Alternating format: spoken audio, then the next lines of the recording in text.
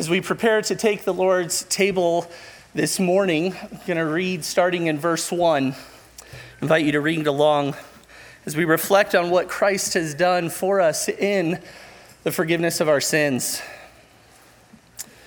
Paul says in Ephesians 2, starting in verse 1, he says, "And you were dead in your trespasses and sins, in which you formerly walked according to the course of this world, according to the prince of the power of the air, of the spirit that is now working in the sons of disobedience. Among them too, we too, all formerly lived in the lusts of our flesh, indulging the desires of the flesh and of the mind, and were by nature children of wrath, even as the rest. But God, being rich in mercy because of his great love with which he loved us, even if we were dead in our transgressions and sins, dead in our transgressions, made us alive together with Christ. By grace you have been saved, and raised us up with him and seated us with him in the heavenly places in Christ Jesus, so that in the ages to come he might show the surpassing riches of his grace and kindness toward us in Christ Jesus. For by grace you have been saved through faith, and that not of yourselves, it is the gift of God, not as a result of works, so that no one may boast." Each week we take time to celebrate the Lord's table. We take bread and juice and we remember Christ's body that was crushed, and we remember his blood that was spilt, that was shed and poured out.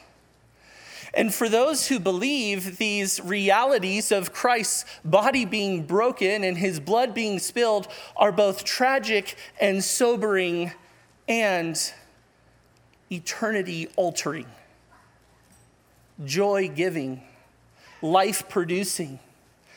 As we see that because of Christ's blood, we are reconciled to God.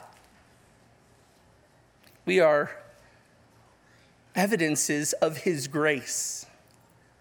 Because there's no way that we could right the wrong that we did. See, we were dead in our transgressions. We were dead in our trespasses and sins. We were enemies of God.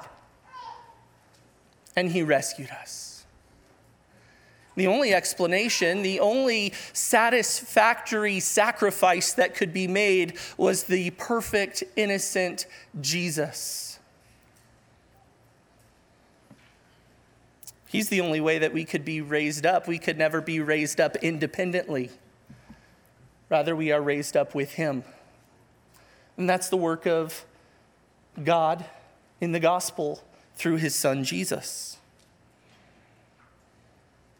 And so while the thought of our Savior being crushed and his blood being spilled is tragic and devastating and agonizing to think about the reality that the innocent Son of God would experience such things, we also find joy. We find peace and we find comfort and we find hope. And as we gather together, we have the opportunity each week to remember these things and really to steady our hearts, to stay our hearts on these wonderful realities of who God is and what he has done through his son, Jesus, because this reality in the gospel, it changes everything for us. It casts a glorious shadow on our lives that helps us see God's faithfulness in each and every circumstance we find ourselves in.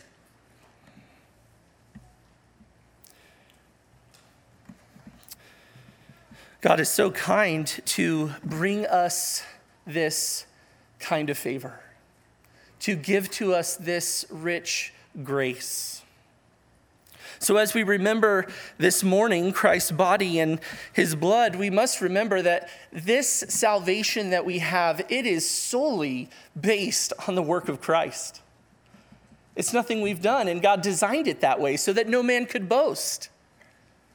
All we have to boast in is Christ himself and what he has accomplished.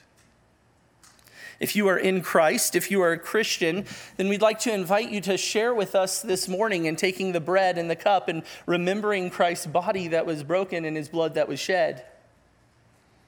If you're not a believer, this is the time for the Christian to remember Christ And so we would simply ask that you wouldn't take the bread and the cup, because the things that these signify, that they point to, right? The bread signifies Christ's body. The juice signifies Christ's blood.